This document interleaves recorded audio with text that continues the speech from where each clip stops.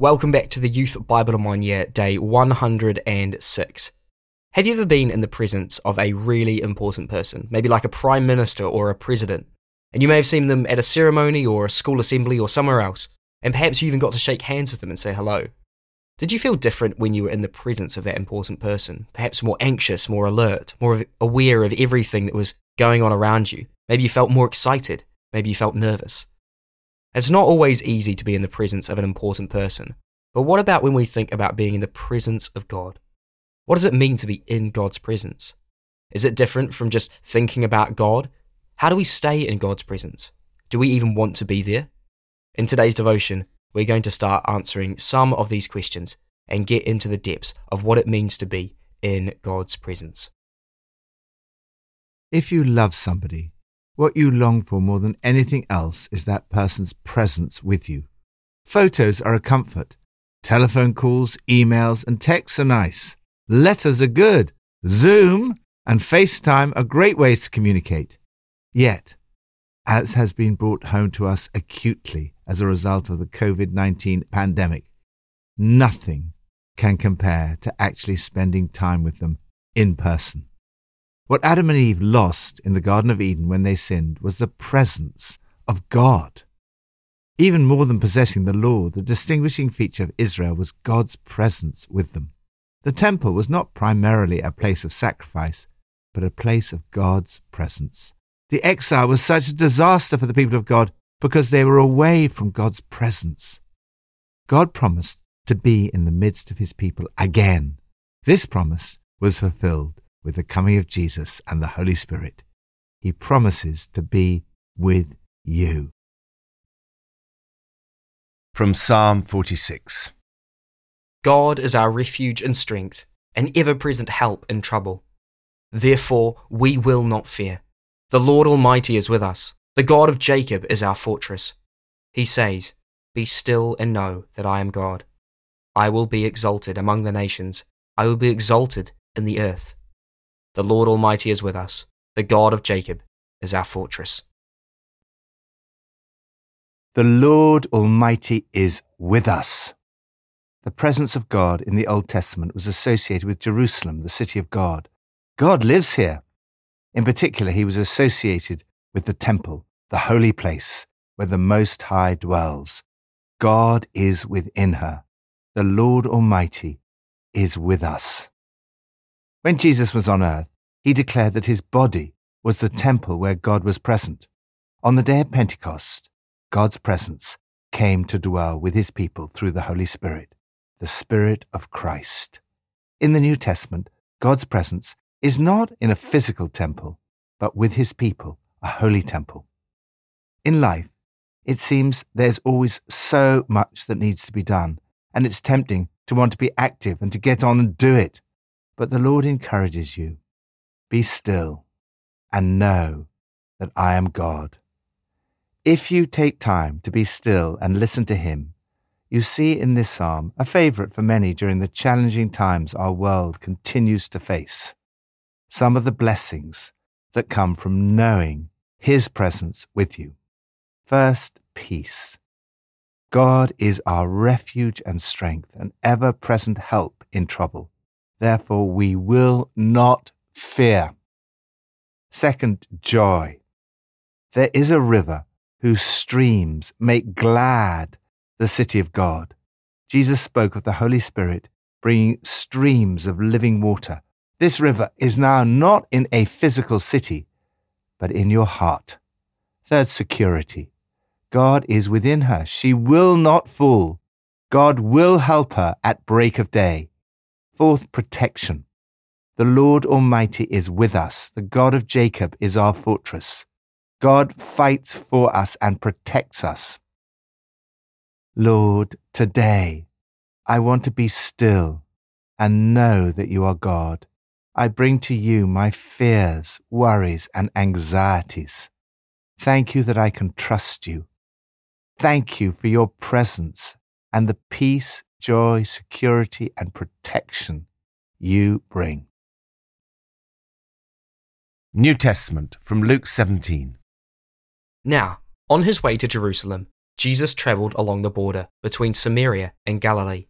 As he was going into a village, 10 men who had leprosy met him. They stood at a distance and called out in a loud voice, "Jesus, Master, have pity on us." When he saw them, he said, "Go, show yourselves to the priests." And as they went, they were cleansed. One of them, when he saw he was healed, came back, praising God in a loud voice. He threw himself at Jesus' feet and thanked him, and he was a Samaritan. Jesus asked, "Were not all 10 cleansed? Where are the other 9? Has no one returned to give praise to God except this foreigner?" Then he said to him, "Rise and go, your faith has made you well." Once, on being asked by the Pharisees when the kingdom of God would come, Jesus replied, "The coming of the kingdom of God is not something that can be observed, nor will people say, 'Here it is,' or 'There it is,' because the kingdom of God is in your midst." Then he said to his disciples, "The time is coming when you will long to see one of the days of the Son of Man. For the Son of Man in his day will be like the lightning, which flashes and lights up the sky from one end to the other.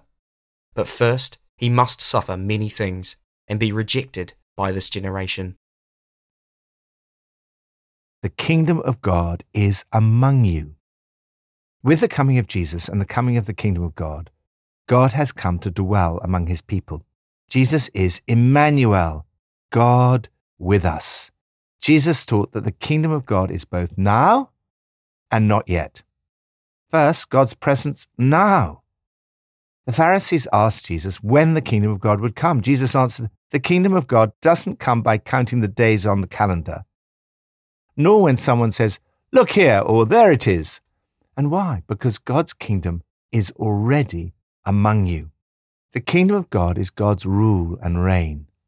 Jesus inaugurated the kingdom of God, preaching the good news of the kingdom and healing the sick, and through his death and resurrection. With the coming of Jesus and the Holy Spirit, God is present among his people. However, his presence is not always visible. People today will not always be able to say, "Here it is," or "There it is." But a time is coming when his presence will be visible. Second, God's presence not yet. One day, Jesus will return. This will be a day of consummation for the kingdom of God. Then everyone will see. For the Son of Man in his day will be like the lightning that flashes and lights up the sky from one end to the other. This will be the day when the Son of Man is revealed in all his glory. Then we will see him face to face, and we will be with the Lord forever. We will experience the visible presence of God forever. Right now, God's presence is not visible. People focus on eating, drinking, marrying, buying, selling, planting, and building. None of these things is wrong in itself. They are part of regular, ordinary life. The problem in both Noah's time and Lot's time was that most people did not listen to the warnings. Jesus urges you to be ready. Paradoxically, whoever tries to keep their life will lose it, and whoever loses their life will preserve it. If you're always trying to find ways of getting the most out of life for yourself, most money, highest position, best reputation, most popular, you'll miss out. If you lose your life in denying yourself and serving Jesus, you will actually find life in all its fullness. As you live in this time between the first and second coming of Jesus, don't forget to thank God for all his blessings. Of the 10 with leprosy whom Jesus cured, only one came back praising God in a loud voice. He threw himself at Jesus' feet and thanked him. It's easy to be like the 9 who forgot to thank Jesus. Cultivate an attitude of gratitude, taking time to thank Jesus for answers to prayer, his constant love, his forgiveness, his kindness, and especially for the promise of God's presence with you. Recently, while praying in Hyde Park, I decided to try and think of 100 things for which to thank God.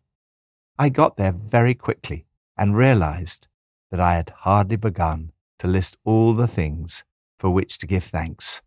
Lord, forgive me for forgetting so often to thank you. Thank you so much for all your blessings. Old Testament, from Deuteronomy 26 to 28. The Lord has declared this day that you are his people, his treasured possession. Sacrifice fellowship offerings there, eating them and rejoicing in the presence of the Lord your God. All these blessings will come on you and accompany you if you obey the Lord your God. You will be blessed when you come in and blessed when you go out. The Lord will send a blessing on your barns and on everything you put your hand to. The Lord your God will bless you in the land he is giving you. The presence of the Lord. In this passage, we see part of the Old Testament background to the understanding of the presence of the Lord. The land that God had given as an inheritance was the place that he chose as a dwelling for his name. They were to recite their history in the presence of God. They were to prostrate themselves in the presence of God. In the presence of God, they were to pray for God's blessing on his people. They were to rejoice in the presence of God. God had rescued his people from misery, toil, and oppression. This is a good description of life without the presence of God. He called his people to be his treasured possession. He tells them to build a place of worship where they can rejoice in the presence of the Lord your God. Sin is what takes us away from the presence of God. Therefore, God warns his people to avoid idol worship, dishonoring families, theft, leading the blind astray, injustice, sexual immorality, murder, and bribery. By contrast, if his people fully obey, they will enjoy all his blessings. God promises to bless their homes, families, work, and other activities. As Joyce Meyer writes, obedience is not to be an occasional event, it's to be a way of life. There's a big difference between people who are willing to obey God daily and those who are willing to obey only in order to get out of trouble. God certainly shows people how to get out of trouble, but he showers blessings on those who decide to live wholeheartedly for him and make obedience to him their lifestyle. Of course, none of us have fully obeyed the Lord, except Jesus.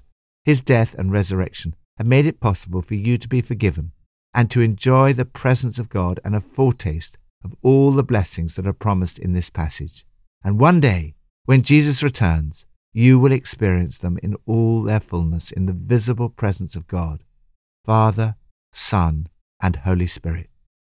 Father, thank you for all the blessings that you promise. Thank you for the forgiveness that is available in Jesus Christ. Thank you that I experience a foretaste of these blessings in this life, and one day I will experience them fully in the visible presence of God. Pippa adds, Psalm 46, verse 1 says, God is our refuge and strength, an ever-present help in trouble. Therefore I will not fear. I feel better as soon as I read these verses, knowing that God is with me in every situation. I have to remind myself that I will not fear, even if tempted, and then try instead to do as verse 10 says, to be still and know that I am God. After our prayer time today, why don't you spend about 5 minutes by turning off your phone and sitting in silence in God's presence and listening out for what God might want to say to you. So let's pray. Lord Jesus, thank you that you are always with me, that I can always have access to you. Help me to feel your presence today. Be close to me and walk alongside me. Come, Holy Spirit.